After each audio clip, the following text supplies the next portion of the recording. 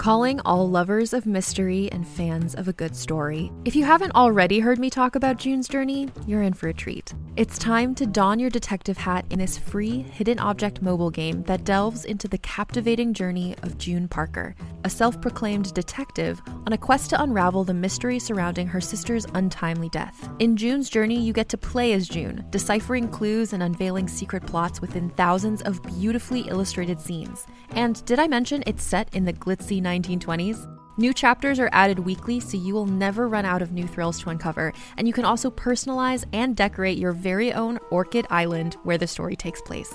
How sharp are your detective skills? Find out when you download June's Journey on your Android or iOS device, or play online via Facebook Games. Your detective journey awaits.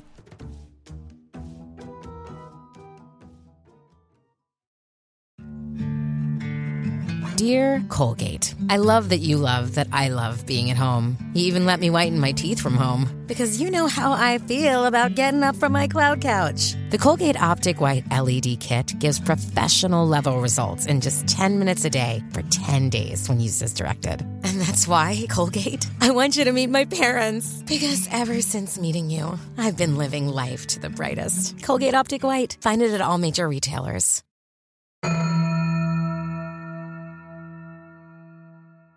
Oh, hey there, Scoobies. It's me, Kristen, speaking before Jenny, because Jenny's not here.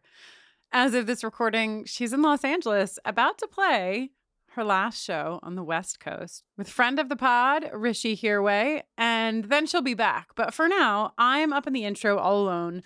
Sometimes it's really fun when that happens. Who knows? I have no idea. I didn't even write anything down on paper. I'm just here talking about my feelings. I've been given free license to do whatever I like. First of all, we have not one, not two, but 3 live shows coming up in the back half of the final season of Buffering the Vampire Slayer. On June 11th, we'll be in Philadelphia doing a live taping of Storyteller. Did I buy a camcorder to make a video while we're doing the live recording? Yes, in fact, I did. At World Cafe Live. In July, on the 23rd and the 24th, 2 nights, that's right. It's a Dirty Girls weekend in Chicago at Lincoln Hall. We will be doing a live taping of the episode Dirty Girls on Sunday. And on the Saturday that precedes it, we'll be doing a Buffy and Faith variety show, including first time ever live performance by Jenny Owen Youngs and Jess Abbott playing the roles of Buffy and Faith. Singing Bad Girls, singing Faith, Hope, and Trick, singing the maybe already written, probably definitely already written, Dirty Girls, and some other fun stuff. Will Jenny and I do the PowerPoint again, explaining what happened in the missing hours between the vampire nest and dancing at the Bronze in Bad Girls? Yeah, we will. And of course, on September 17th and 18th, we'll be in New York City at Brooklyn's Bell House, doing our very last taping ever. It is sold out, but we will be adding a virtual option for those of you who did not get tickets and for those of you who just are too far away to be there in person. But save the date on the 17th and the 18th. The 17th, Jenny's going to play our favorite Buffering songs with a full band for the first time ever.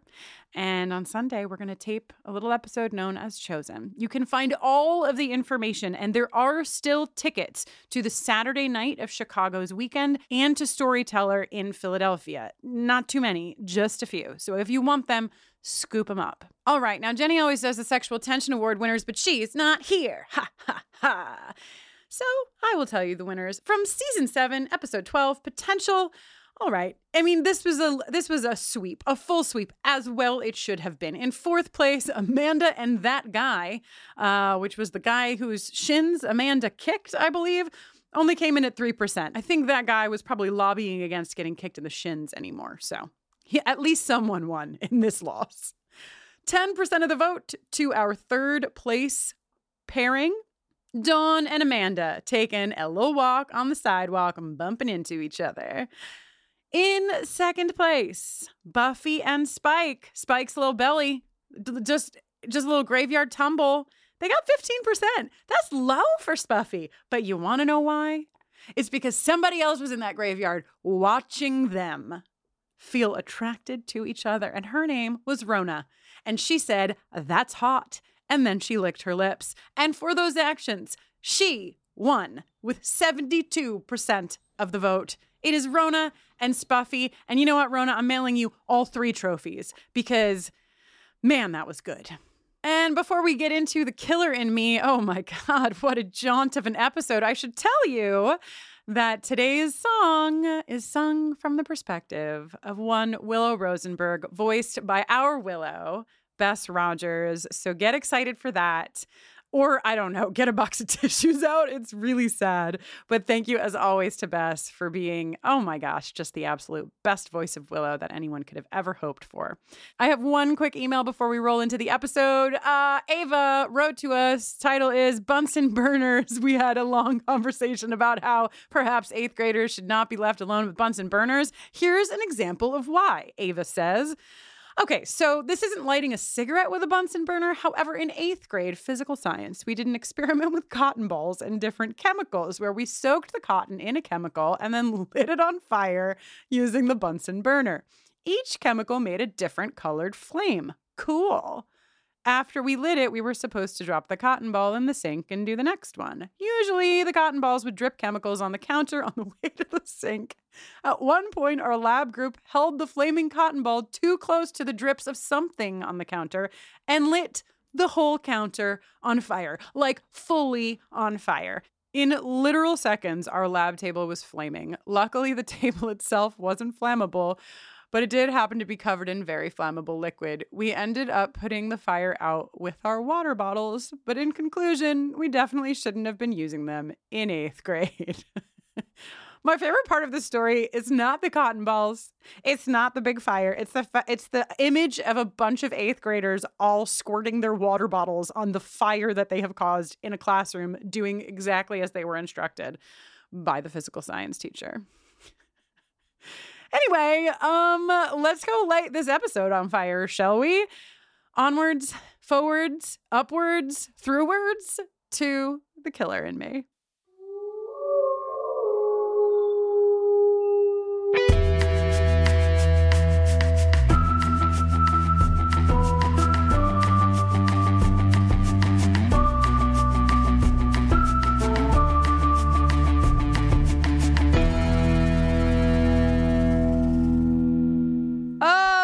Hello and welcome to Buffering the Vampire Slayer, a podcast where we are watching and discussing every episode of Buffy the Vampire Slayer one by one, spoiler-free, in tandem with the only 2 gals I'd definitely never cast a penance malediction upon. Angel on top. I'm Jenny Owen Youngs. And I am Kristen Russo, and this week we are talking about Buffy Season 7, Episode 13, Lucky 13, The Killer in Me. Stay tuned at the end of this podcast every other week for an original song written by Jenny, recapping the Buffy episode we are discussing. The Killer in Me was written by Drew Z. Greenberg, directed by David Solomon, and originally aired on February 4th, 2003. Honestly, fantastic fucking job, Drew Z. Greenberg, in my opinion. I think that this is and I know I didn't finish the intro yet. Don't worry. It's old hat, you know? I got it, Jenny. Don't panic. But I will say that I just thought, I mean, I don't know a ton about script writing, but this just felt so well put together to me in the way that it was like paced and everything. I just thought, you know, maybe this is like a script that you give to somebody to say, like, if you're learning how to write a script, try this one. But we should ask our nemesises about that because they know a little more than we do. This is the one, according to IMDb, where after Willow and Kennedy share their first kiss, Willow is transformed into Warren, the man she killed last year. When she sets out to find help, she bumps into an old friend. Ooh, I have a song for the old friend. Are you ready? Uh-huh.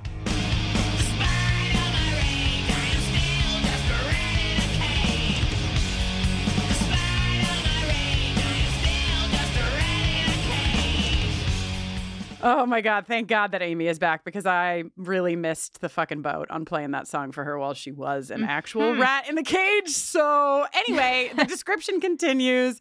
Meanwhile, Buffy searches for answers when Spike's chip causes him great pain, and the gang suspect that Giles may really be the first. A lot going on in this one. Listen to these previously ons. Okay, previously on Buffy the Vampire Slayer. The first wants to end the Slayer line. Spike was recently a sleeper agent. Amy existed. Professor Walsh and Riley Finn and Hostile 17 and Warren shooting Tara and Willow skinning Warren and Kennedy saying, "You better not hog the covers." One of these things does not have the dramatic weight that the other things have. Yeah, I don't think we needed that in the previously on. I don't think we needed it. I think we could have put 2 and 2 together. But yeah, my notes for the previously on were like, let's recap on exposition. The potential is the first. Spike has a chip. And then it's just Amy, Riley, Warren, Tara. So Kennedy already put 2 and 2 together for everybody. She's just walking around with a 4 trying to wave it in your face. I have some behind the scenes intel that I gathered from a very secret source called Buffy Wiki that I wanted to share in, like, just because, okay, so clearly this is the one where Willow is Warren and Warren is Willow, and we're getting a ton of scenes, which we'll talk about in detail, where it's Willow, but also she's appearing as Warren, and then Warren starts to like overtake Willow. So then there's more Warren in the Willow. Anyway, I read, and maybe you picked this fact up as well, Jenny, that every scene with Willow and Warren was filmed twice. Once with Allison Hannigan playing Willow, and again with Adam Bush as Willow.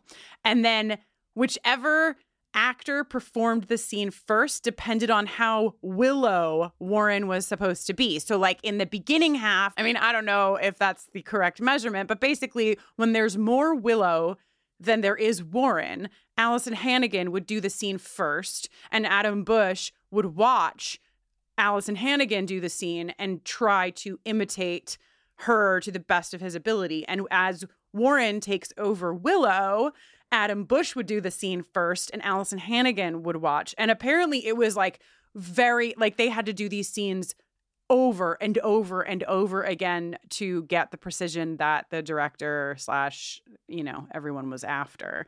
Wow. Yeah. Elizabeth Ann Allen, Amy, was quoted as saying, everything had to be so exact. If Allison or Adam gestured or moved their head differently from the other person, they had to do the take all over again. The scene she was talking about took them a day and a half to shoot. Wow. Yeah. So I just thought that was interesting and fun. I especially like the idea that when there was more Willow, Allison went first, and when there was more Warren, Adam went first. That's fun. Yeah. So here we are. I was so tired watching this episode earlier today. I've had a very sleepy week, so we'll see what it does for me as a host of a podcast. But I was so tired when I started taking notes that the location of this scene is Giles. Okay, so in the Summers living room. I corrected it. Don't worry. I do have the right information. We're finally, here is the payoff of the stuff we've been seeing in previous episodes. Giles always with his hands in his pocket, not hugging Buffy. Giles not touching, opening the door for himself when he first arrived. Like all of the stuff, they've taken such great care to have Giles never touch anyone or pick up, move anything, is all getting paid off in this episode. And we see a little bit more of it here when Giles asks Dawn to run Vi's notebook out to the car. So he is not picking something. He's notably not picking something up. And also Xander comes in, leaving the door open for Giles to walk out of, And also conveniently, Giles' California license lapsed. So Molly and Rona are fighting over who's going to drive first. Yeah, and Molly winds up in the trunk in this fight, which made me have a good laugh, because I have only in my life put one human being inside of a trunk, and it was to surprise Jenny for her 30th birthday, and it was her friend whose name is Molly. So, oh my God. I know. So I was like, wow, Molly's. They just have a way of winding up in trunks. Molly's love to be in the trunk. Molly, Jenny's friend, also pretty compact, able to fit very well in a trunk. Oh, also, in case you're wondering why I made her hide in a trunk, it was because we were going to like an Airbnb. It was before there were Airbnbs, but, you know, something of the equivalent. And she had flown all the way from California to New York to surprise Jenny. So I told Jenny to put like the suitcase in the trunk. And when she opened the trunk, Molly was in there. It was really great. It was a good moment for me and Molly. Filming me. Well, Kristen, you're tired. You know who else is tired? Sarah Michelle Gellar's poor little throat. Dude, I know. In this scene. When I woke up this morning, my voice has gotten a little bit better. But when I woke up this morning, I was like really hoarse. And we've talked a little bit in pod. Probably we'll talk a lot more in, the book that we're writing about how our life has paralleled Buffy the Vampire Slayer. So when I woke up croaking like a frog and then she opened her mouth and was croaking like a frog, I was like, oh, no. Also, 2 episodes ago, when we met Botox's eye, my right eye twitched for 2 entire weeks. So I just am saying it's getting creepy around here. But yeah, she's sleepy. She's tired. Giles is taking the potentials out to the desert, I guess, on a Sinea vision quest. Yeah, which is interesting because how do they know that Sinea, like, it worked for Buffy because that was like part of being a Slayer, but I guess they're trying. I guess they're trying. I don't know. I mean, the truth is that they didn't have the budget to have the potentials in every episode. So this was like the way that they dealt with that was like, they'll go to the desert and they're already in the car. Yep. And yeah, exactly. And Kennedy, of course, can't go because she's sick. She's far too sick to go on the field trip. She has her sick suspenders on and her sick leather jacket on. So sick. Giles, so, like, he's already so over this trip that has not yet even begun. He's like, oh, God, I'm going to end up singing campfire songs, as if this man doesn't already have his little acoustic guitar in the car. Yeah. The lady doth protest too much. Yes. Yeah. He's so friggin' excited. He's like, does anyone know any Indigo Girls? Let's go. Also, I would like to state for the record that Giles is wearing yet another different kind of jacket. Like, he had a corduroy jacket on an episode or 2 ago, and now he's wearing like a jacket that has like a shearling collar folded over. And I would like to state that I think Giles is getting some. I think Giles is dating someone. I think he's having some feelings for someone. I think so. He's jacket shopping. He's just looking like a guy who's feeling good about, his love life. That's what I just feel it in my bones. Good for him. So Giles is off to the desert with the potentials, and left at home are Kennedy and Willow, Spike and Buffy. And then our favorite growing closer everyday quartet, Anya, Xander, Dawn, and Andrew. The squad. So in the basement, we learn that Spike, I don't think we knew this, that Spike is keeping himself chained if he's not with Buffy. That, like, that's his like safety policy. Is like, I know you could make sure that they were safe if you were there, but if you're not, then what if I do something bad? But hey, if he's in order for it to be effective, the keys have to be out of his reach. So every time he has to like get up to go to the bathroom, he has to get somebody to come let him out. But then that could be a trap.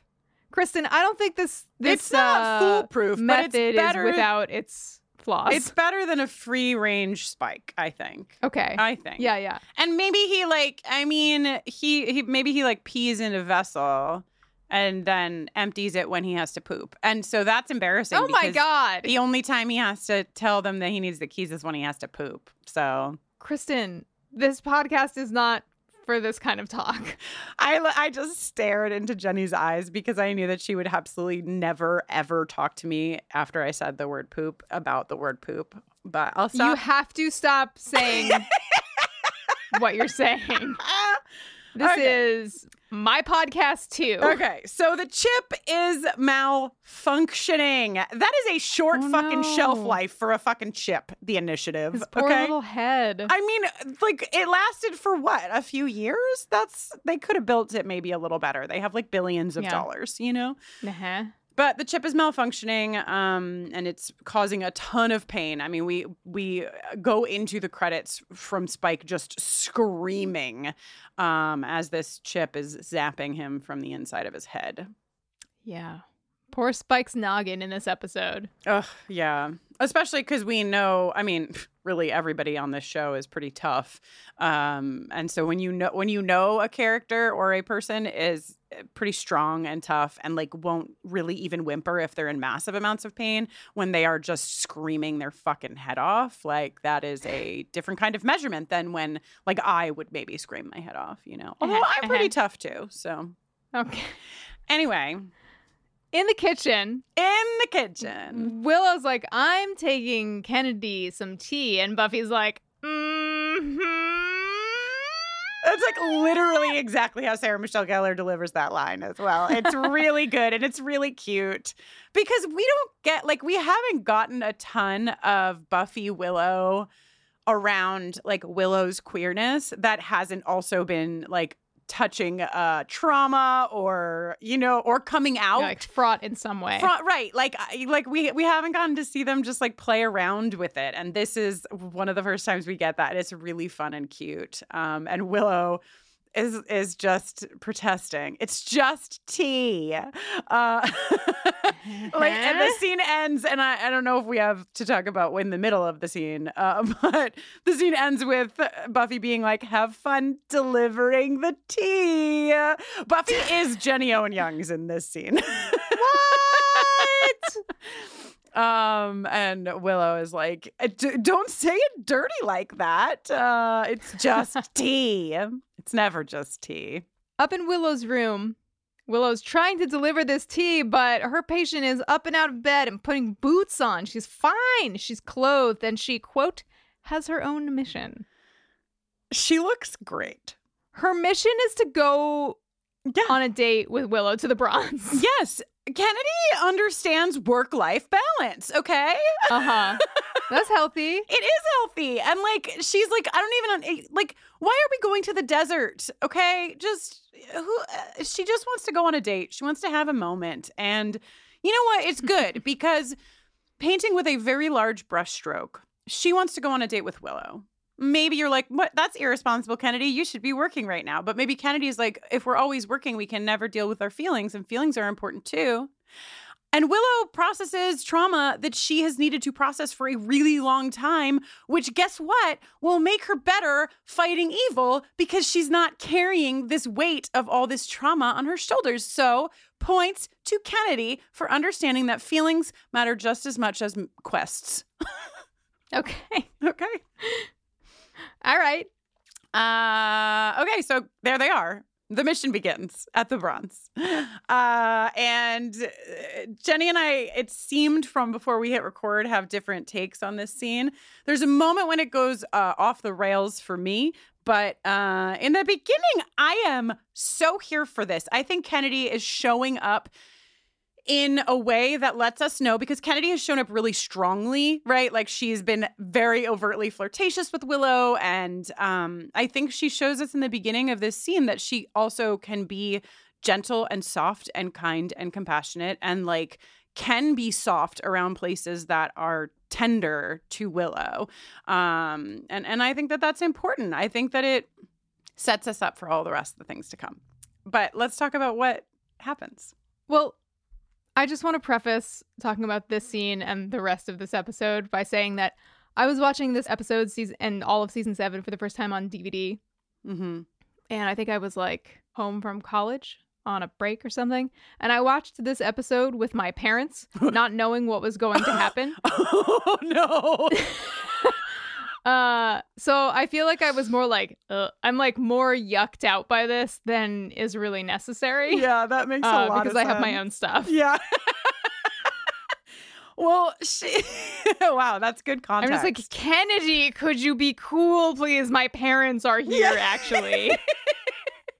So she starts by, like, Willow wants to leave. Willow is, like, unsure if she's even ready to engage in this. And she's right to be unsure because, as we see, she was not quite ready. But this is part of the process. Kennedy says you're sexy when you pout. It's nice. It's Is like, Willow pouting? I mean, she's not pouting, but she's, like, grumpy, which I feel like is the same as pouting. You know, like, stop being so grumpy, but also you look sexy.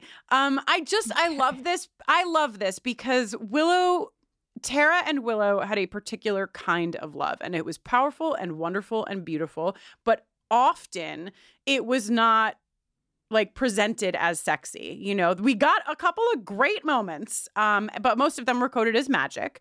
And I think it's just really nice for me as a person to see someone call Willow sexy and to tell Willow that, like, later in this scene, Kennedy is like, have you seen you? Like, Kennedy is just so comfortable clearly saying, you are so attractive to me. I would like to touch you and kiss you. And I think that that's really good for Willow. I mean, she's got to turn into Warren and turn back again. But, like, I just think it's good. And Jenny, just because you're uncomfortable with overt displays of affection doesn't mean that they are not healthy. Primarily when my parents are around, okay? Yeah, that's fair. I would also be uncomfortable. I would be uncomfortable right now in the year 2022 if my parents were there. So, okay, so they have this conversation that I think is fantastic. And the writer of this episode of television is gay. So great, because I think that that's the only reason that we get some conversation that feels, at least to me, very real. First of all, they begin immediately with Kennedy being like, how long did you know you were gay?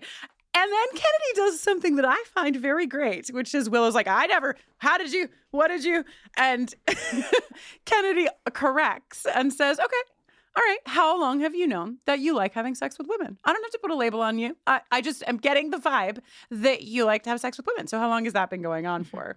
And then Willow is basically like, but how do you know? Like, how do you, not only like, how do you know that I was interested in maybe kissing you, but how do you know if somebody else is queer? How do you know? And I don't know if you know this about me, but I've spent the better part of my adult life answering questions for LGBTQ IA communities, advice questions. And this is a big one, okay? This is a really big one, especially for people who are newly out. Like, but how do I know? And I thought that Kennedy's response was great. So let's hear it. It's like flirting in code. It's using body language and laughing at the right jokes and looking into her eyes and knowing she's still whispering to you, even when she's not saying a word. And that sense that if you can just touch her just once, everything would be okay for both of you. That's how you can tell. Or if she's really hot, you just get her drunk, see if she comes on to you. Jenny and I had a really interesting, I think anyway, off-mic conversation about the way that Kennedy ends this, because she ends it by saying, or you just get her drunk to see if she comes on to you. In 2022, that's a little, I think it gives all parties a pause. But I was also alive and flirting and dating in the year 2003. And I can tell you that no one would have fucking batted an eye at this idea because it was just it was before most of us understood how that could be perhaps a little problematic. So I just want to acknowledge that maybe you watch it now and you're like, oh, that's not cool. But this was not uncommon to be like, well, I'm not sure if she likes me or not, but we're going to go out and have a few drinks and then I'll have a better sense of how she feels. Because, especially as a queer person, and maybe I will regret saying this, but as a queer person, especially newly out, for me, it would often take me going to a bar and having a drink to feel comfortable enough to be more of myself and more, honest about how I felt and what I wanted and things like that. So it was just it was a different time and we talked about things a little bit differently. And I think we're in a different place now, but I think 2003, Kennedy did a pretty fucking great job at explaining exactly how you know if a girl is queer. So points to Drew Z. Greenberg and to Kennedy for, I think, knocking it out of the park. Yeah, yeah. Also points to Willow for referring to Kennedy's innate knowing if people are gay as lesbidar. Kennedy's like, oh, baby. Baby. Okay. We got to start at the beginning, actually. Yeah, and this scene ends in I think a really nice place where Willow is sort of like, it was 3 years ago, and it wasn't women. It was one woman, just one. And Kennedy says, "Lucky woman," and she doesn't like. And that's what I love about this starting scene for the two of them is that, like, Kennedy is flirting, but she's also, like, when she says lucky woman, she's not saying it in a way that's, like, overtly sexual or anything. She's, like, really genuinely, like, showing Willow that she appreciates her and respects her and thinks she's fucking awesome and that whoever got to be with her was genuinely lucky. And I think that that's really nice. I agree. In the basement, Spike has a bloody nose. He does. And he brings up the point that, like, maybe I wasn't meant to last this long, i.e. maybe the initiative designed the chips to degrade in case a test subject escaped or something. It's a failsafe. Mm-hmm. Yeah, and they're trying to, like, figure out two other, like, if it's degrading quicker or if it's malfunctioning because of the trigger that the first has been using on Spike, or like maybe because Spike went and got a soul. There's like a lot of variables here that the initiative probably didn't anticipate. So, you know, and also when he says that line, he's like, another thing you and I have in common, to Buffy, which is just, I think that what I'm loving about season 7, and this happens later when Xander and Anya are the last to leave as they go to the desert. There's like a lot of moments that our core cast have with each other that have been like the cast that has been here for years and the characters who have been fighting for years together, where like there's this whole new influx of new people and new information. And something that I think it gives us that we haven't gotten as much in other seasons is like how comfortable they are with each other because of their history and how adult they've become over the last 7 seasons. And I really love it. And I feel like that's a lot of the moments that Spike and Buffy share in this are just like two really tired people who are just like, oh my fucking God. And the other one's like, I know, right? And I have a deep appreciation for that. I have no idea why, but I just do. Back at the Bronze, we get a little bit of Willow's like sort of relationship with her mom, just a tiny window as pertains to her coming out. Willow's mom very predictably was like, yes, I'm so proud of the political statement my progressive daughter is making by being gay. And then kind of didn't care after that, and like barely met Tara. Though I do think it's fascinating to learn that there was a dinner between Mrs. Rosenberg and Willow and Tara in the past. Would love to see that footage, you know. But yeah, and Willow has a moment. This is a quick scene, but in addition to that, we also have Willow saying, like, you know, my mom didn't meet Tara, but also Tara and I are private. And then she like takes a beat and she's like, we were private. Just really good writing. It's just really good fucking writing. The whole episode, I was just like thinking that over and over again. So in the Summers house, Spike is on the stairs and Jenny is so excited because her favorite name in the Buffyverse is about to be uttered. Oh my God! Buffy's on the phone trying to talk to Agent Finn. We can tell over the course of this conversation that she's appears to be calling a flower shop, which she thought was a cover for, you know, a place that receives secret ops phone calls. But now she's not so sure. Maybe it is actually a flower shop because they're just acting like they just have flowers. And she's telling them a problem with Spike's chip. No, his chip. What do you think they heard? His dick? His nip? Oh my God, I hope it's, I just defaulted to dick, but I hope it's nip. I hope it. Spike is having a problem with his nips. So can someone help And Riley's the only one who can help. Wow. Oh no. While Buffy is on the phone, Spike is having another chip attack behind her. You mean nip attack? Maybe a nip attack. And he is in great pain. Yeah. Oh, buddy.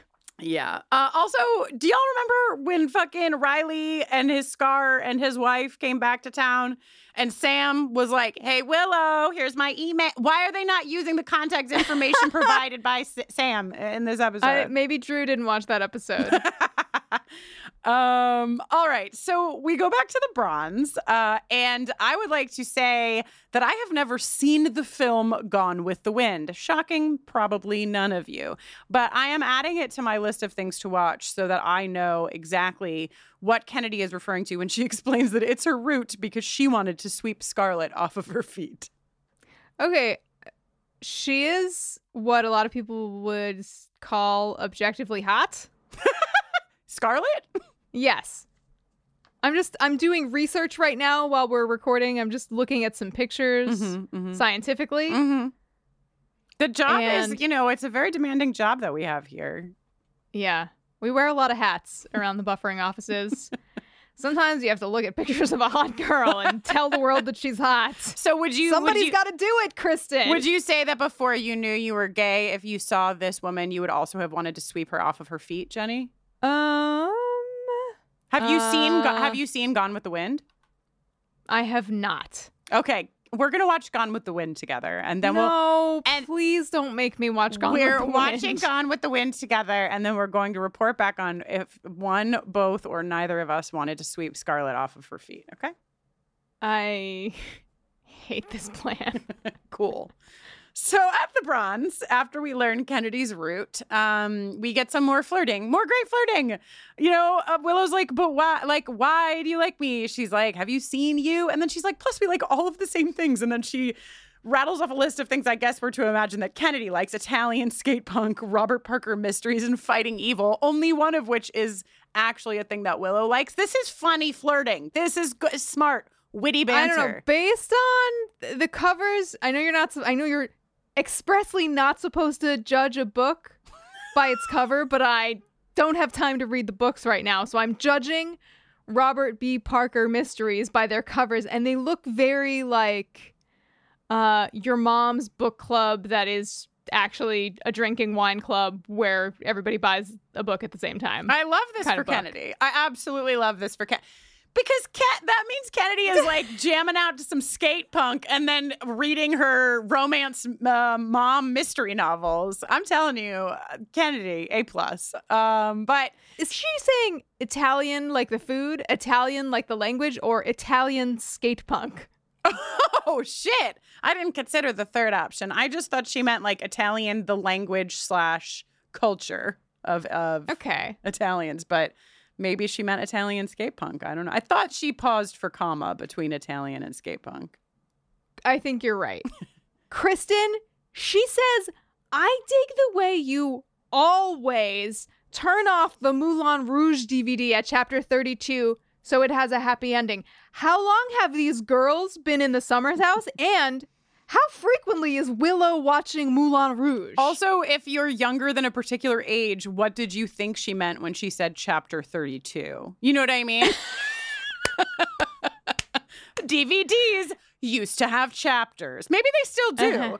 But I think I just took that to mean that, like, in their sleepover conversations, Willow had said that she always does this, rather than Willow has been watching Moulin Rouge on loop. I prefer that. And so this is where, because I was with Kennedy at every step of the way, and I'm still with you, Kennedy, but this is where I lost it, because she says, I like the way you turn off Moulin Rouge so that always has a happy ending. Great. I like the way you speak. This is good flirting. Then she's like, and your freckles? I'm like, I love when people say they love my freckles. And then she goes, lickable. And I was like, no. It's just like, It's just like, where are they? And do you want to be licked there? I mean, and listen. Also, do you want a verbal harbinger? Right. That's also a good point. Even if you want somebody to lick your actual face, which not yucking any yums here, maybe you don't want to be told that your face is going to be licked, because those are two different fantasy versus reality, you know? It just was, it was just one step too far for me. But again, not yucking anyone's yums. But then she sticks the landing, I think, because she's like, I'm not super into magic, but it matters to you, so I think it's cool. I thought you were going to dislike this because she says, and I quote, "I'm not so into the magic stuff. Seems like fairy tale crap to me." Yeah. I don't feel like but it matters to you, like, quite undoes that. Yeah, for me. And I will be honest, I did have an issue with that until I finished the episode, and then I gave room to the writing, because it is nice. Yeah, okay. Right, but I agree. When I first heard it and didn't realize that the bow at the end of this episode was going to be the second kiss, turning her back, and it being like a fairy tale, I was like, really? Because even not even being like, what the fuck, Kennedy, but really just being like, you're a fucking potential slayer. We've talked about this already. Like, how could you think that this is how could you not? I mean, it feels like it's all kind of part of the same package deal. It's weird. Here. But I do love the setup. I think it's really, really nice the way that, it all comes together. So, and I think the general message of even if you think something that somebody else is involved in or works on or whatever is not for you, but you're like, it's not for me, I don't really fucking get it, but also it means something to you, so that makes me want to value it. I think the core is still powerful enough. Yeah Okay, well, take me back to your apartment so I'll see Kristen, I didn't plan to do it just happened. Stop that. Okay, so listen, everybody ignore Kristen. Willow's dropping Kennedy off at her place, but it's Willow's room, but that's also where they both live, except now the girls are all out of the house, so maybe one of them is sleeping on the it's weird. Yeah. But then never mind that, because it's time for kissing. Yeah, a good kiss. Kissing! They're kissing, and this kiss is so powerful that it makes the camera revolve around them. You know it's a good kiss when the camera's like, excuse me for one moment, I need to rotate around both of your heads a few times. Yep. But then, oh no. Who could have seen this coming? This kiss is also so powerful that it turns Willow into Warren? ? Exclamation point. So talk to me about penance. What is it called? A penance malediction? Malediction? Because what? I just want to understand exactly what is meant by this spell. Okay, so a malediction is a magical word or phrase uttered with the intention of bringing about evil or destruction. A curse. Penance. I know what penance is. Is voluntary self-punishment inflicted as an outward expression of repentance for having done wrong. This all makes sense. It just sort of is weird that maybe Amy did a spell that would go off at a certain time. It just. Well, but okay, here's my starting question. And I know that probably everyone knows the answer except for me and my goldfish brain. But this is Willow is the person who is repenting for her sins, and the punishment that she has given to herself in her mind is that she is the man she killed and the man who killed Tara. That is correct. The math is correct there. Okay. Yeah. Okay. So then I think that the trigger, I mean, I don't know that Amy understood exactly what the trigger would be. I think it's interesting because we've moved through a good amount of season 7, and we've gotten a few emails about Willow and Willow's grief and is it not being given the space that it deserves given the fact that she lost Tara, because we've only gotten a handful of moments with her in this grief since the start of this season. And I actually think that it is resonant and reflective of the way that people often grieve, which is not with any particular schedule, not with any particular consistency, and with very unknown things causing a downward spiral into feeling very, very, very, very upset. And so I think that Amy probably cast this spell thinking that like it might just be effective immediately. But Willow's probably been doing a lot of things in her life to not have to sit with this grief all the time, and guilt all the time. And of course, when she's going to kiss somebody else for the first time, this is going to cause a massive, massive amount of feelings in her. And for her, that includes guilt. So I think that's why. I think that makes sense. I feel like usually spells in this universe have like they're immediate or like close to. Mm-hmm. And the fact that this is just sort of like a Pop Goes the Weasel spell. It's like whenever you feel bad, then the spell will go off. Sorry, you said Pop Goes the Weasel, and all I thought was, my toys! My toys. I took my toys. Okay, so Kennedy is like, what the fuck? Kennedy, God. Willow goes to the mirror and is like, what the fuck? Yeah. Then she goes down into the living room and Xander's like, oh! And Anya's like, oh! And Kennedy's like, I'm not sure what happened. And Andrew's like, you have no power over me any longer. And Buffy just walks in and punches Willow Warren in the face. This is an amazing scene. Like, it has to be up there with scenes in the Buffyverse because it is perfect. It is like the perfectly timed, perfectly chaotic, perfectly hilarious moment in this living room, because also Spike is like writhing on the floor like while this is all happening. Oh yeah, it's just there's so much chaos in the Summers living room right now, and that's saying a lot because usually it is the point of chaos.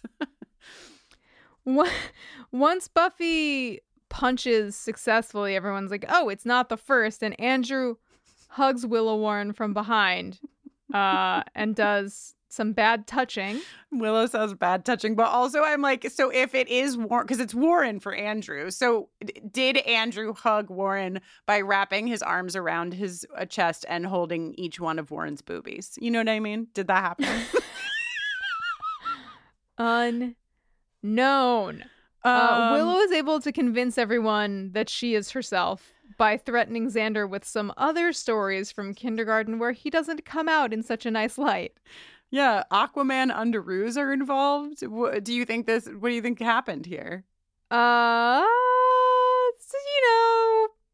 Kid underwear stuff. I don't know. So like probably he pooped. You think he pooped?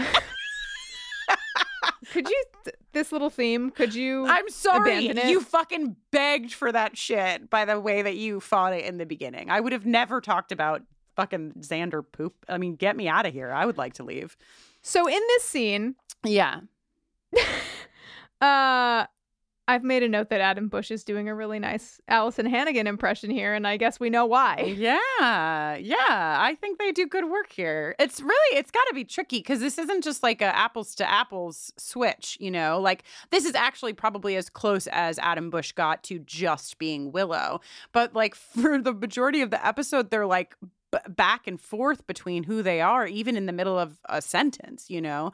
So that's tricky, and I think they do a good job as well. So Willow's like convinced that she did this, that like her subconscious turned her into Warren and she doesn't want anyone's help. She's like, I'll fix it. I did it and I'll fix it. And she's out. And meanwhile, Spike is basically like, I don't think we can fucking wait for fucking Riley to call back if he even works at that flower shop because I am not well. Yeah. And also Willow's like working overtime to be like, something triggered right. it. Something happened, but it's never mind. Never you mind. Do not look at the man behind the curtain. Yeah. Kissing the potential slayer. Yeah, she doesn't. Oh, I hate in this universe. I know, I understand it's like hard for Willow and whatever, but I hate in this universe when something catastrophic has happened and they don't share the complete information with the team. I'm like, you're doing everyone a disservice here. Okay. We need all the cards on the table to help you not be Warren. So Kennedy decides she's going to go and she's going to help. She runs into Willow Warren on the street and is like, let me try to help. And Willow is like, no, And Kennedy is like, okay, then let me at least tag along to be around. And good thing she does. Good thing. We also learn in the scene that Willow tried reversing the spell herself, but it did not work. Right. Contained herein are the heresies of Radolf Burntwine, erstwhile monk turned traveling medical investigator. Join me as I uncover the blasphemous truth of a plague-ridden world, that ours is not a loving God, and we are not its favored children. The heresies of Radolf Burntwine, coming January 2nd, wherever podcasts are available. Now we go to the woods. I didn't know how to mark this location because it's not really the woods, but I didn't know how to describe a field of dirt, which is kind of where we are.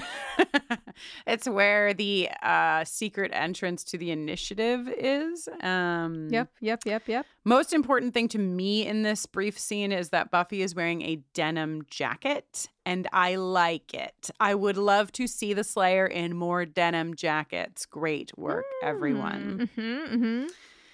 I'll endorse that. Basically, information in this scene is that Spike is after some kind of medication that will make the pain go away, and Buffy is after some paperwork that might explain more about the chip. So they're going into the bowels of the initiative. This just seems, if I may be so bold, like a bad plan. It's true, but what else? What else do they got? What else can you do? Except for they already tried calling the flower having shop. Riley's email address. Except for that, but oh yeah, except for that. Okay, so back at the Summers living room, my favorite thing ever happens. The phone rings. Andrew runs to get it. He says, I'm supposed to get a call when the new League of Extraordinary Gentlemen comes in. I gave them this number, which is my favorite part because it used to be like a thing, like you know, if you were like staying at your friend's house for a week because your parents were out of town, you'd be like, oh, my friend is gonna call, I gave them this number. Is that okay? And Xander reflexively immediately is like, can you see if they can get two, because they are in love. They are. And then Xander tries to look cool as Dawn and Anya stare him down and judge him harshly. I love this. Yeah. And he's like, Xandru rides again. He's like, Xander's like, loser. Like, you said the other thing out loud, sir. You don't get to have two separate scenes in one room with the people who have already heard you say that you want that comic book too. So this has I am now, for the first time in my life, on the pull list of my local comic book shop for certain comics that I want to read monthly that sell out if you don't go in right away. Wow. Nerd alert. Yeah, there's a little manila. I don't mean to brag, but there's a little manila folder with my name on it where they put my little comic books. That's hot. That's hot. I feel very powerful. Yeah, that's good stuff. I was going to say this gives me like Andrew being like, I gave them your number so they can call me and let me know. Very like decoder ring energy from what's that? A Christmas Story, where he like calls into the radio station to get his decoder ring and they mail it to him. Like it just has that like general vibe of like a time when there was simpler times, Kristen. A lot more analog. Things were a lot more analog. So hey, fucking Robson didn't die. Can you even believe it? He just blacked out. Robson is going to be so pissed when he learns that Giles took all of his different jackets before he went to New York. Also, Giles just left him there. I know. But like, he must not have, right? He must have like alerted some kind of medics on his way out. But why even? I don't know. Why not just stay until he woke up? I don't know. I mean, have we seen what happened yet? We don't know what happened. So like, who knows? You know, who knows what Ghosty Face was doing in actual time? You know, perhaps we'll find out. Ghosty Face. I just love that the was it a bringer at the place in the England there? Do you think the bringers have British accents when they're British bringers? Oh. Well, they never speak, so yeah. right? They never Yeah, speak? no, they don't speak. I'm thinking they don't have tongues. That's what I'm thinking. Oh, cool. So everyone thinks that Giles may have died. And Andrew, this is ridiculous to me. So first of all, they're like, that's a horrible thought to have, but also we are tasked with having thoughts like these so that we can try to like get to the bottom of it all. And somebody says, I think it might even be fucking Dawn. That's like, but how could we ever tell? I'm like, really? It gives Andrew the opportunity to be like, we actually can tell because the first is incorporeal. The first is incorporeal. Which, like, good on Andrew, but also you guys, yes, we know. We know, and they know. And if anyone knows, it's fucking Dawn. We literally ended the last episode with Dawn just studying her face off. So, like, clearly Dawn would know this information. I cannot believe that no one has hugged Giles this whole time. Yeah, that's pretty, honestly, shame on all of them. Mostly shame on Giles. Okay, fair. Andrew wants to go with them out to the desert. He's been working on a mix that he'd love to grab for the car. What do you think is on Andrew's mix, Kristen? Definitely NSYNC. A million times over, there's some NSYNC on that shit. There's probably some Britney, you know? There's probably some Britney, some NSYNC. Let's see, what else it's 2003. I bet you there's some like Blink 182 on that shit too. I think Andrew would be like, I am so hardcore. You know? What else? Maybe like the soundtrack to, or the theme song for Lord of the Rings. What do you got? All right. I'm thinking it's like Michelle Branch. Ooh, good, nice, yeah. You know, Goodbye to You. I'm thinking Willow's like, Nick can you stop Cave. playing that song in the house? I'm thinking Nick Cave, Red Right Hand. Oh. I'm thinking Andrew's a big scream head. Love that. I'm thinking maybe a little like soul coughing. Oh. Okay, that's a little too cool for Andrew, I think. No, I think he might have stuff because it's kind of literate. I don't know. And they had a song on the X-Files television series soundtrack. I didn't know that. So that's where I'm at with Andrew's mixtape. But you might be right. No, I actually think that together we crafted the beginnings of what could be a beautiful Andrew mixtape. Soul coughing, it's just taking me. I was busy in my brain thinking about myself in the parking lot. I guess I was way before 2003 though. This was 1999, maybe 8. But my roommates, we didn't have a lot to do. We were freshmen in college. Like, what are you going to do? And so we would sometimes drive my little car to this like parking lot that was always empty and just blast whatever the soul coughing album was that had Soundtrack to Mary on it. We would just blast through that whole album and dance around the parking lot like a bunch of fools. And it was so fun. I think that's Irresistible Bliss. Yes, that is correct. So, Andrew has made a mix. That doesn't work. Andrew's like, don't leave me alone. I might die. That doesn't work. And then, then he's like, don't leave me alone. I might do something evil, like burning something or gluing things together. Honestly, probably. Gluing things together.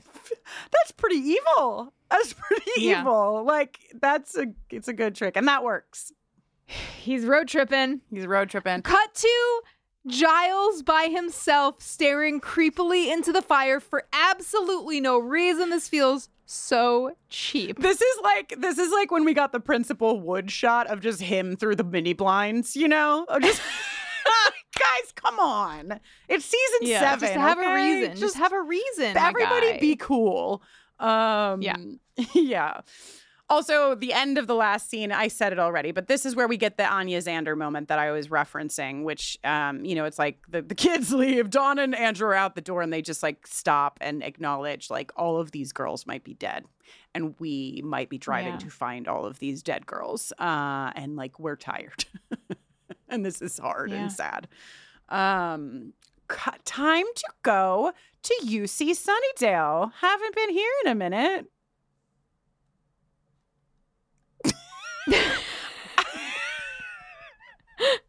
I promise you all that I will make a fucking gif of what Jenny's fucking face did while she just paused to think about whatever you're about to say, because it was the funniest.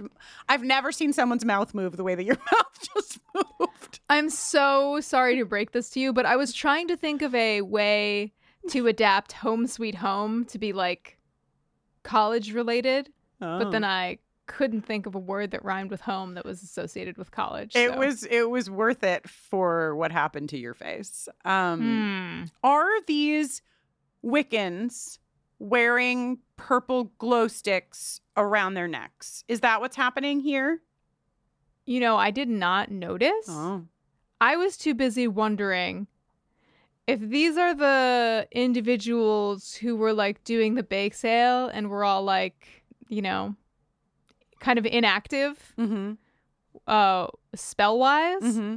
Why would this be the place that Willow goes for help? Willow's like, I know where to go. Yeah. The people I totally blew off because they weren't doing anything real when I was. Right. What? Right. Yeah, it doesn't make sense. I feel like she probably has a couple of other connections given her attempt at ending the world that Yeah. might have more power than the college Wiccans. But I kind of love this because I feel like the Wiccan group on campus gets their moment to be like, honestly, fuck off. Which it feels earned. Like, okay, so Vaughn is sort of like, it seems like she's in charge.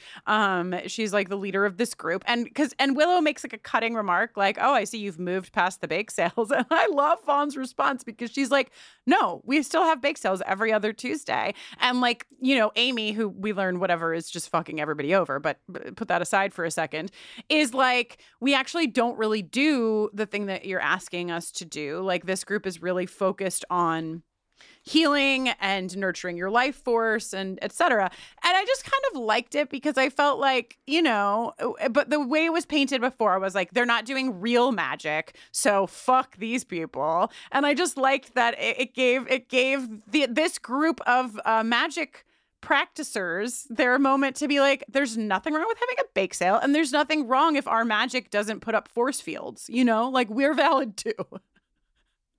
Totally. Right? It just doesn't seem like No. the intuitive place for her to go for help. Not at Also, all. as you noted, Amy is here, and Amy is like, I fucked up. I hit rock bottom. I've been working on things with these guys, and I'm doing much better. Kristen, this feels like so much more effort than I would expect Amy, as we know her, to put in to like prank Sinatra-ing Willow. How long has she been coming to these meetings and like pretending to be... because she has like a deep relationship with them. Like, Vaughn is very protective of Amy. I know. This feels funny. It's a little funny. You're right. It's a little funny. I let it slide because I thought there was a lot of good writing and I thought the pacing was great. And so I let some of it slide. But you're right. It doesn't make any sense for Willow to go there for help. And it also makes no sense for Amy to be there at all. There's no reason that Amy even needed to be involved. Like, if Amy's goal was just to punish Willow and have more power than Willow, then she didn't even need to be. She just needed to chill and do whatever she normally does as an Amy. Yeah. But it's fun. I like that we're back at the college. And I love that we get Vaughn. And you know who likes that we get Vaughn the most is Kennedy, it would seem, from a... Oh, these two. Oh my God. These two. You know, the spell has the best chance of working if you lean into the person you're sitting next to really tightly.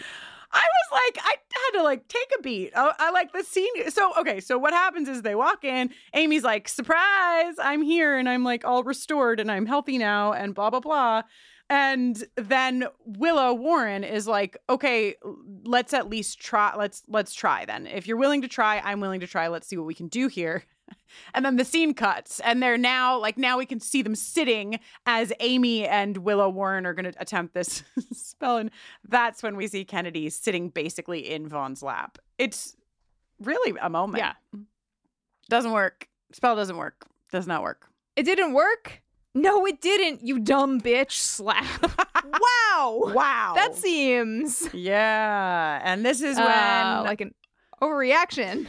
Yeah, this is when Willow is like, it wasn't me, it was Warren. And we're like, uh-oh, it's not just a fucking glamour, because now Warren is starting to, bit by bit, take over Willow. It's not good. No. It's not good. It's not good. Willow does say, and this is kind of weird, she's like, oh, I'm becoming him, a murderous, misogynist man. I killed him for a reason. This doesn't exactly jive with the... No. Willow's tale of redemption and No. repentance. Yeah, after she talks about the murderous, misogynist man that she's becoming to Kennedy, she's like, you understand nothing about magic. And in case you hadn't noticed, our little date is over. And then she throws up a fucking shield so that she can leave without Kennedy following her. Oh my God. Yeah. And it's kind of hard to parse at this point which is Willow and which is Warren. I mean, because I think this is just Willow. I think this is just like Willow has had enough and like is realizing the danger that she is in, and also probably remembers that like earlier in this episode, Kennedy was like, I don't really believe in magic. It's kind of like a bunch of fairy tale shit. And so Willow's like, I cannot right now with you, you know, like you have no clue about what is happening to me or the like risk involved. Mm-hmm. Mm-hmm. At the initiative, all they did was seal the place up with all the demons in it. Bodies, bodies, bodies. Do you think that humans and demons decay at relatively the same rate? Probably not. Probably very different. There are probably some demons that decay at human rate, but I bet you there are some demons that never decay. Have you ever heard of a film called The Mummy? Oh my God. Jenny and Jess just showed me The Mummy for the very first time. So that was like kind of relevant, but also mostly just an inside joke of me knowing a particular kind of way of preserving a body. Okay. So Oof, Just thinking about that mummy. So before we go deeper into the initiative, we get a fun, quick scene of the road trip where mom and dad, played by Xander and Anya, are driving their kids, Andrew and Dawn, to the desert to see if they can save the potentials from the first disguised as Giles. And oh, yeah. Everyone is playing their parts. Dawn silently just trying to ignore Andrew. Andrew trying to play every fucking card game that he can think of. And Anya saying, what are we going to do? Just a teen, an ex-demon, and two big geeks. Nailed it, Anya. Nailed it. So fucking funny. Just drag him, Anya. Okay, back in some alley somewhere, Willow Warren is crying and is really sad, but then is like, look at me, crying like a little girl, which makes them have an idea. They jump up and power walk away. Oh, God. Oh, God. There's a lot of layers of fucking gender shit that's happening with this back and forth. But for now, let me tell you how I feel about this initiative situation. And what I mean by situation is like the filming of it. It's a pretty dark scene, but I'm pretty into it. I feel like we don't get a lot of this in this series, where it's like they're very like flashlighty. I have not yet seen the show The X-Files, but it reminded me of The X-Files. What I've heard about The X-Files. Thank you. Yes. But it's really cool. There are actually four main characters of The X-Files: Dana Scully, Fox Mulder, and then each of their flashlights. But this is fun, right? And the demon it's also fun that they're like fighting a demon that doesn't have to have a big backstory. I was like really into that this is just a demon and they just need to kill him for no huge reason except for survival. Yeah. Demon's got some big fucking teeth, and I don't mean the vampire kind. Yeah, I like this demon. Yeah. What we can see of its design. And I think you're making a nice point. It's like, oh my God, there doesn't always have to be a reason. Sometimes a demon can just exist and want to eat you. Well, and like, yeah, exactly. And also I think the darkness, because I was just taping an episode of Angel on Top, and over in, I don't know if you guys know this, but in Los Angeles right now, there's no sun. So it's like, there's like a lot of shit going on in California right now. Okay. So but the darkness does a lot more for the demons than when they are brightly lit, like, you know, Turkan, for example. Oh, poor Turkan. Yeah, I mean, Turkan had like a fucking spotlight on him. But like... well, yeah, because it was all the better to see his top hat and cane and dance number. Yeah, that was a fucking layup for you right there. But yes, I don't know. I just really like this scene. Yeah. So So back in college, we have Kennedy. I'm just going to say, this episode is made up of a lot of very short scenes. Just whipping around all over the place. Yeah. Here. It feels natural. The pacing is good. I'm just like noticing how many location markers I have. And Totally. I'm like, dang. Totally. They're just all over the place. Yeah.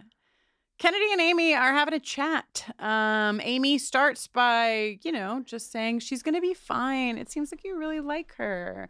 Don't worry. She was fine long before she found herself a big potential Slayer bodyguard. Oh, no. The classic villain slip up of saying something that you know that you're not supposed to know, as though the person you're talking to told you, but they totally didn't. Villains need to learn to not talk.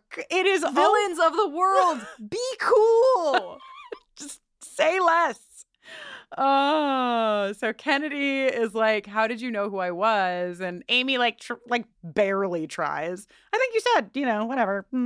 She's like, no, I didn't. And then she's like, oops. Elizabeth Ann Allen, honestly, absolutely stunning work as usual. She is fucking great. She is great. She's so great. So fighting. The toothy demon gets Spike, drags him away in the initiative. And now, oh no, we're at a place that we never want to be, at the gun shop in Sunnydale. Does Sunnydale have its own gun shop, or you think they had to go to the town over? Yeah, probably they do. They're ridden with demons. Yeah. Willow Warren's buying a gun, and the gun shop clerk says, same model as last time? How'd that work out for you? Sir, what exactly do you mean? Yeah. We also get a fantastic, I think, line reading of You'd Be Amazed by Allison Hannigan, which is definitely a stellar Adam Bush impression. Real good. Really good. I think that Willow wins the Willow Warren off. Willow nails Warren better than Warren ever nails Willow in this line. Out in the desert, with absolutely no pomp or circumstance, Giles is tackled by all four of the squad. I love this. And they're all like, I feel him. I feel him too. I also feel him. This had to really tickle me on my first viewing, like back in 2012 or whenever I watched the series, because it's like one of the scenes that I remember. Like, I just think it's very funny. You know what I hate though is this line that Giles. Dude, this is like, they were like, we've got a punchline. How can we reverse engineer a scene around it? It's so like clunky and it's and not unnecessary. Giles. Giles would never make this joke. Giles says, like, you think I'm so you think I'm evil if I bring a group of girls out to the desert and don't touch them? But and it's not funny. It's fucking weird. Giles would literally never say this, and we didn't need it. The scene could have ended. What was funny was them tackling him. So I'm mad about this. This is a great episode. It's written well, but I would like to have a word about this line. Okay, huge news, Kristen. Huge. Back at the initiative, Buffy kills the demon, and she goes to Spike, and she's like, are you okay? And then, doosh, doosh, doosh, the sound of many floodlights all being turned on in short order. There are soldiers. There's one like really cool guy who seems to be in charge. He has such an incredible vibe. Yeah, he does. I'm like, where, sir, were you when the initiative was really happening? Because you would have made season 4 more enjoyable. Yeah. And he says, Miss Summers, Agent Finn reported that you tried to contact him earlier today. And Buffy is like, I fucking knew it! And then he says, we're to provide you anything you need to help ass face here. And Buffy like looks at him and is like, what? And he's like, those were his exact words, ma'am. So from afar, even though he's married and in the jungle killing demons somewhere, Riley took the time to insult Spike. I thought you were going to say to flirt with Spike, but yeah, same difference. Well, some people might say, what's the difference? And I would be one of those people in this instance. Remember when they shared a bottle of whiskey? I really do. They were like under the ground bonding. Oh, yeah. Mm-hmm. I do remember. Oh, Yeah. Also, do you think Turrican is so jealous because this spotlight turn on was even better than the spotlight turn on that happened in the battle? Yes, up in Turrican heaven, Turrican is like, what the fuck? Oh, God. Okay, so Willow is walking. Willow's got a gun. Walking with purpose. Yeah, she's got know? a gentleman Jack walk about her right now. She's got somewhere to fucking be. Don't fuck with her. In the initiative, we learned that the chip has degraded, and oh no, it will be fatal. Yeah. So it's up to Buffy. Should we repair the chip or remove the chip? What will she dun. decide? Also, Oh my just God. a hat tip to Riley, because it is said that Agent Finn said all decisions about Hostel 17 were to be left in your hands. I like that.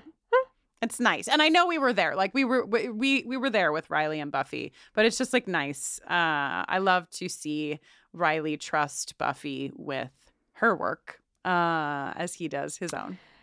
Yeah. Some might say he's actually a good guy. Back at college, Kennedy is like, why? Why did you do this? And Amy's like, zwap, and throws her across the room. Amy yeets her across the room. Just your standard penance malediction. We have a friend named Randy who would say this fucking phrase over and over again. She loves good sounding word combination, and penance malediction is definitely a good one. I can hear it now. I know. Why Warren and why after we kissed?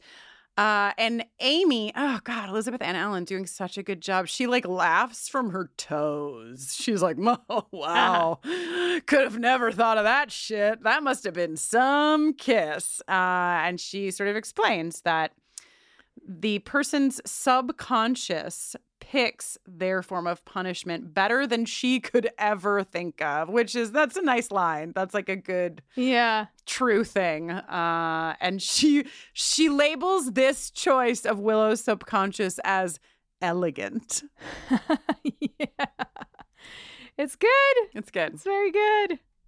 Then Amy has this little speech about how Willow always, in quotes, had all the power long before she knew what to do with it. The rest of us, who are the rest of us, had to work twice as hard to be half as good.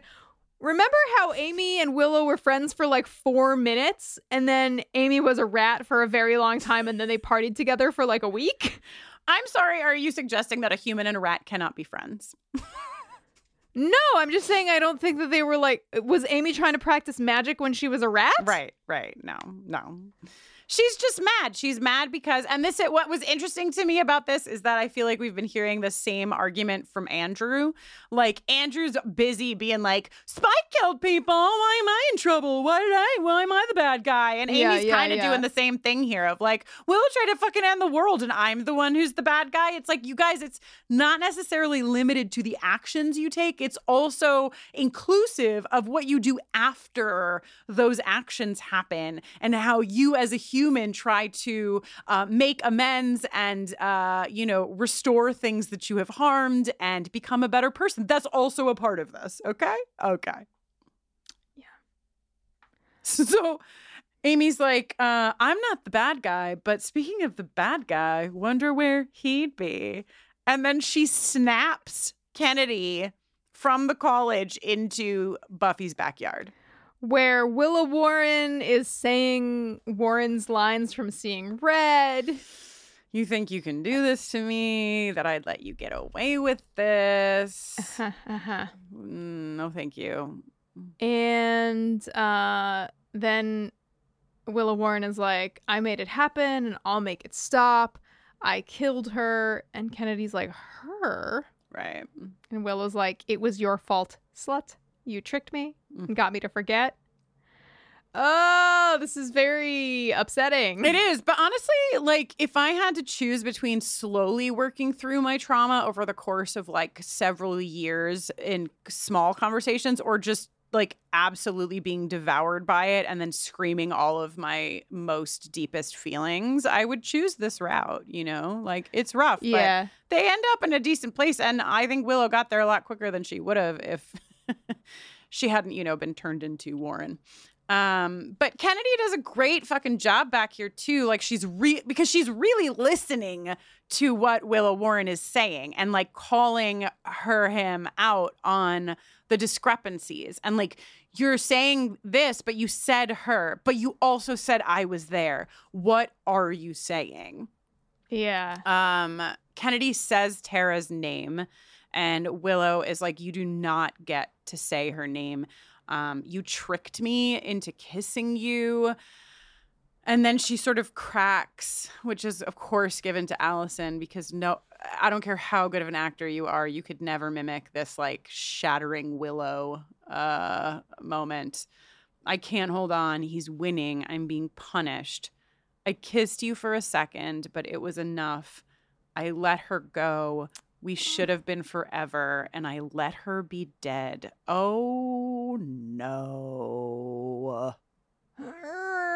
Then they give a back and forth to Adam and Allison with Come Back Baby, which I think is like, I just feel like that's also who directed this? David Solomon. So I think that this was also directed really well, you know, because these are good choices. Like, we get Allison when we need Allison to make this shit land, but then we also get this really good back and forth of them both on the lawn crying and sort of calling out for Tara. Oof. But this is like what has sat with Willow since we lost Tara. Like, there is guilt, there is grief, and there is, I have never personally had to date or fall in love again after my partner died, but that's a real thing. And I would imagine that it comes with some really fucking heavy shit like this, even if there, the way Tara died was especially violent and sudden, but even without that, it's like, you know, this is hard for her to like be okay with. And I don't know. I just think that it's done really, really well. And I think Kennedy being there, not only to kiss Willow, not only to tell Willow that she's sexy, but also to tell Willow that it's okay that she has these feelings is really great. And also, if we're being honest, really gay. So good job, everyone. Quite gay. Yeah, I do like this, what they've chosen to make the key to unlocking the spell. Yeah. Again, I'm just like, really, I have so many questions about like the mechanics of a penance malediction. Yeah. It's a wiggly spell at best, definitely. But I do think like if you believe that the thing that turned Willow into Warren was the fact that was the punishment she felt she deserved when she had the guilt and felt like she did this, then I do think it stands to reason that as she's hearing from Kennedy, not only via this kiss, because Kennedy then kisses Willow and transforms her into Willow, but it's like not just the kiss, it's also what Kennedy was saying before the kiss, which is you didn't do this. You know, and like these are the things that Willow needs to hear, that she didn't do this. And Willow also needs to hear that it's okay that she feels sometimes like this was her fault. And also that it's okay to, you know, be interested in other people. Like, these were all the things that like I think she had to move through that would help her not feel so guilty, because it was the guilt and her feeling like she had done something wrong that allowed the spell to like activate in the first place. Yeah. So Kennedy kisses Willow and Willow poofs back into herself. And Kennedy's like, I am good. Which I like. Yeah, I do too. And this is when I was like, you know, this is a good little fucking episode, because then we've circled back to Fairy Tale, and now we circle all the way back to tea when Kennedy says to Willow, "Are you all right?" And Willow says, "I have no idea. I'm so tired." And Kennedy says, "I'll make you some tea." And then they like walk into the house with their like arms around each other's shoulders. And it's nice, and I like it a lot. We will have more to say about Kennedy clearly as the season continues, but I was reading, Jenny, the AV Club review of this episode when it came out, and there was various things about the episode, but the quote that I pulled, or like the bits of quotes that I pulled, were about this. The author is Noel Murray, who's still, is a writer for like the New York Times and yada yada. He's a white dude, I should say, as I feel like that's important, and his biggest issue with this episode was that he was like, he says, Kennedy, who has barely registered as a character in the previous episodes and who seems so aggressive and unnuanced that it's hard to believe that Willow would be attracted to her. So if I can't buy their relationship, I can't buy the emotional arc of the killer in me. Later in the thing, he also says, it would be an incredibly powerful moment. Now he's talking about the scene we just described. Again, if I cared about Kennedy or believed in this coupling, and this is what really got me. In parentheticals, he says, why, oh, why couldn't it have been Vi or Amanda? Y'all, we have seen Vi do 1.5 things, okay? 1.5, and bless Vi's sweet, lovely heart. But like, the way that Kennedy, I feel like, was picked up, and we talked about like part of the why is because Tara died and that was unfair and everyone was really angry. But also part of the why is like, how are we taking in Kennedy? And how are we taking in Kennedy as a woman who speaks like very, very firmly and clearly about what the fuck she wants and what the fuck she needs? And the fact that she's a character of color, a woman of color, who is saying what the fuck and what she wants and what she needs. Calling this character at this point unnuanced and aggressive seems absolutely bananas to me. Not believing that there's like a way for them to be attracted to each other also seems fucking bananas to me. And then suggesting that we know Vi better than we know Kennedy and that you would believe more in a Vi Willow pairing is just, it just feels like a lot of what we have started to say about the audience reception of Kennedy, and we'll say probably a bit more later on, is really captured in this, 2003 AV Club review. Yeah, that's right? Not great. It's not great, and I think like what we always try to do here is look at these, because it's not great, but it exists. And like there is a lot of division about the character of Kennedy. And I think there are various reasons for that. But I think that when you have like a text like this, and by text, I mean this like review of this television episode from the time when it aired, you also can really see a lot of what was happening clearly. And like, that's important. That's like really important to bring, I think, into the conversation. So sorry to call you out, Noel, but I feel like you're doing fine. And I feel like you'll continue to do fine. And maybe you even feel differently about what you wrote now. Who knows? But I just think it's important that we look back and see where we were with these conversations and what was actually kind of hidden underneath, not so well, the words. Yeah. Hey, we should play the white supremacy jingle. How about that? Okay. You know what that sounds like to me? White supremacy. Woven in not too subtly. White supremacy. Open your eyes and that's where you'll find it. Crush that white supremacy. All right. Kristen, you got any cool segues to move us from the white supremacy jingle to the sexual tension awards?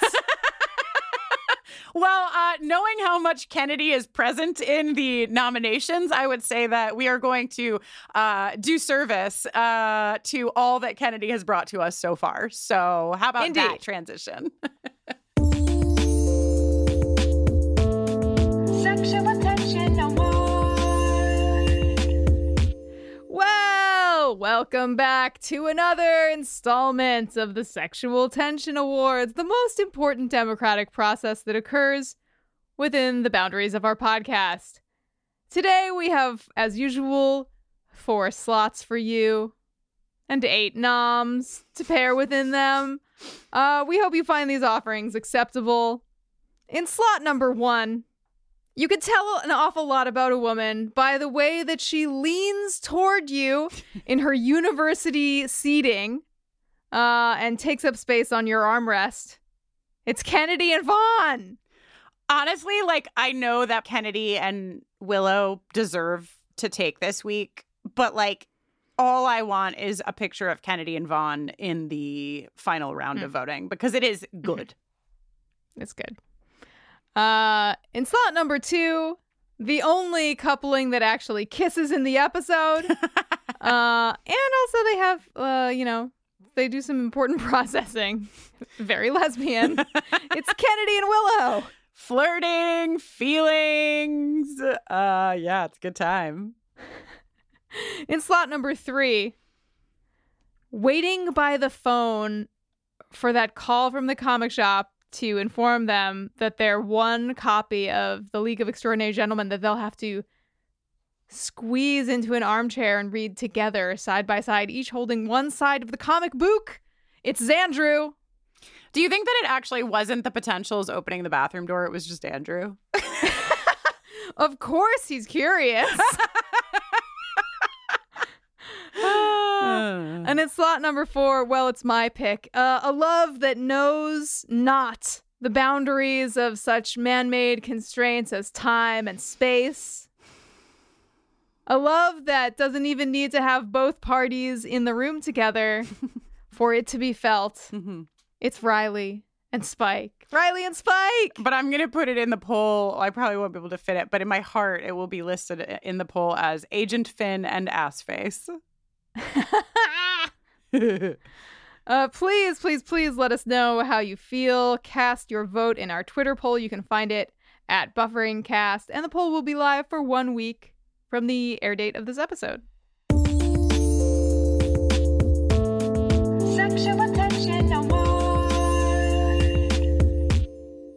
Wow, we're really chugging through this season, Kristen. Yeah, I think it just feels like that because we're desperately trying to cling to our podcast. Whatever. We're just gonna go back to season 6 we forgot a couple of things in season 6. We left a couple of trinkets in season 3. I left my wallet in season 2, so we'll have to go back. Yeah, it's true. 13 through. Wow.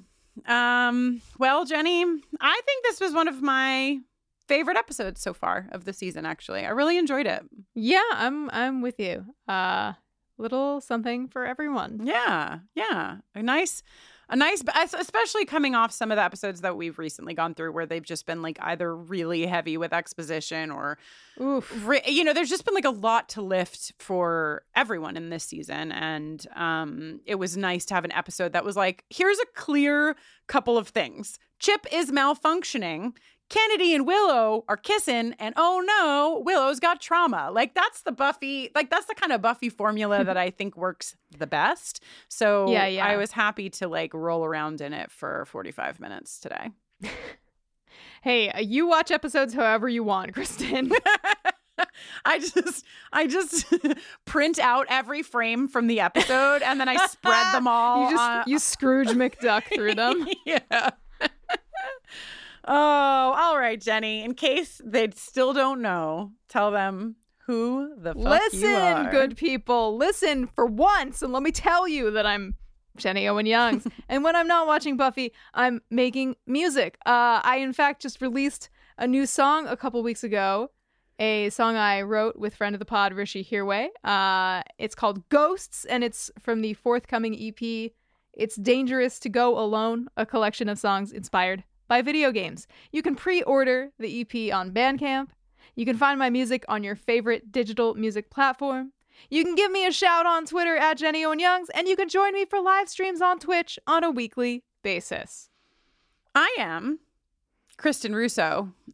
Still am after all these years. Still Kristen Russo. And apart from watching Buffy, watching Angel, talking about those shows all the time, I also have been doing work in LGBTQ communities for a very long time. Like, I don't know, 15 years or something.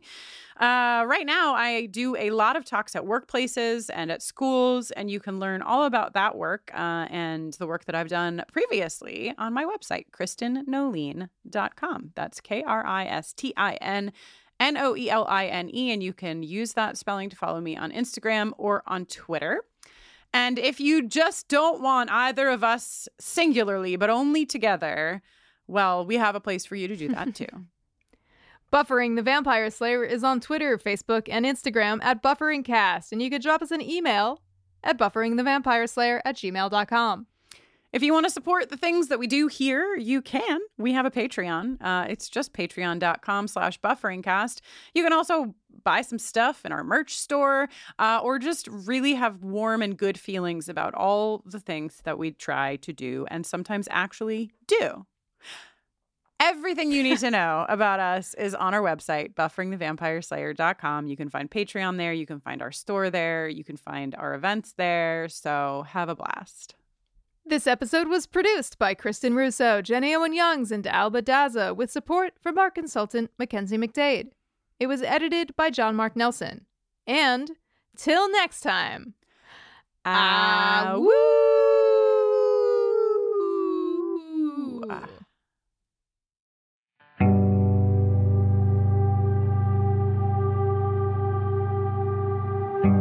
White knuckles and my heart's lead.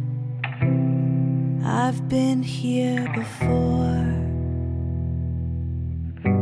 Last thing I ever wanted was closing the door, but just for a moment I let it be true. Just for a moment, and I lost you.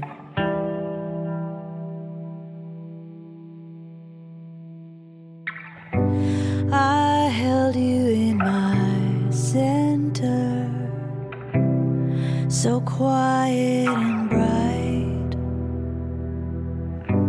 I swear I never meant to go and turn out the light, but just for a moment I let it be true. Just for a moment, and I lost you. Been thinking about the of what I might deserve for trying to move on, for letting you be gone.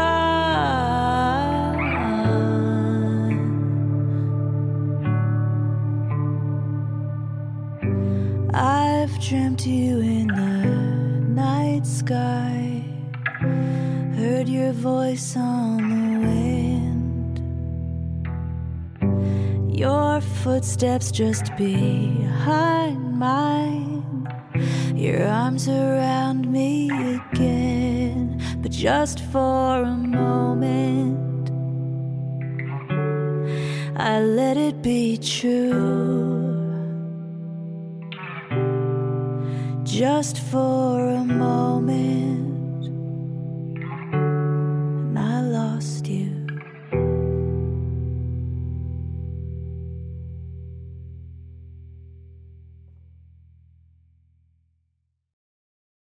Hey there, it's Rachel Ballinger, and I am extremely excited to invite you to Rachel Uncensored. It's my podcast where I sit down and get real with my friends and celebrity guests, where we talk about all sorts of topics. And sometimes we might be under the influence when we do so. We cover things from personal stories to hot button issues. And it's the only place on the internet you can find an uncensored version of me. It's a side of me that you might not have seen before because it's not the most family or brand friendly. But don't worry, I'm still sort of slightly a decent human being. If you're intrigued, then make sure you check it out. New episodes drop every Wednesday. You can find it on Apple Podcasts, Spotify, or wherever you listen to podcasts.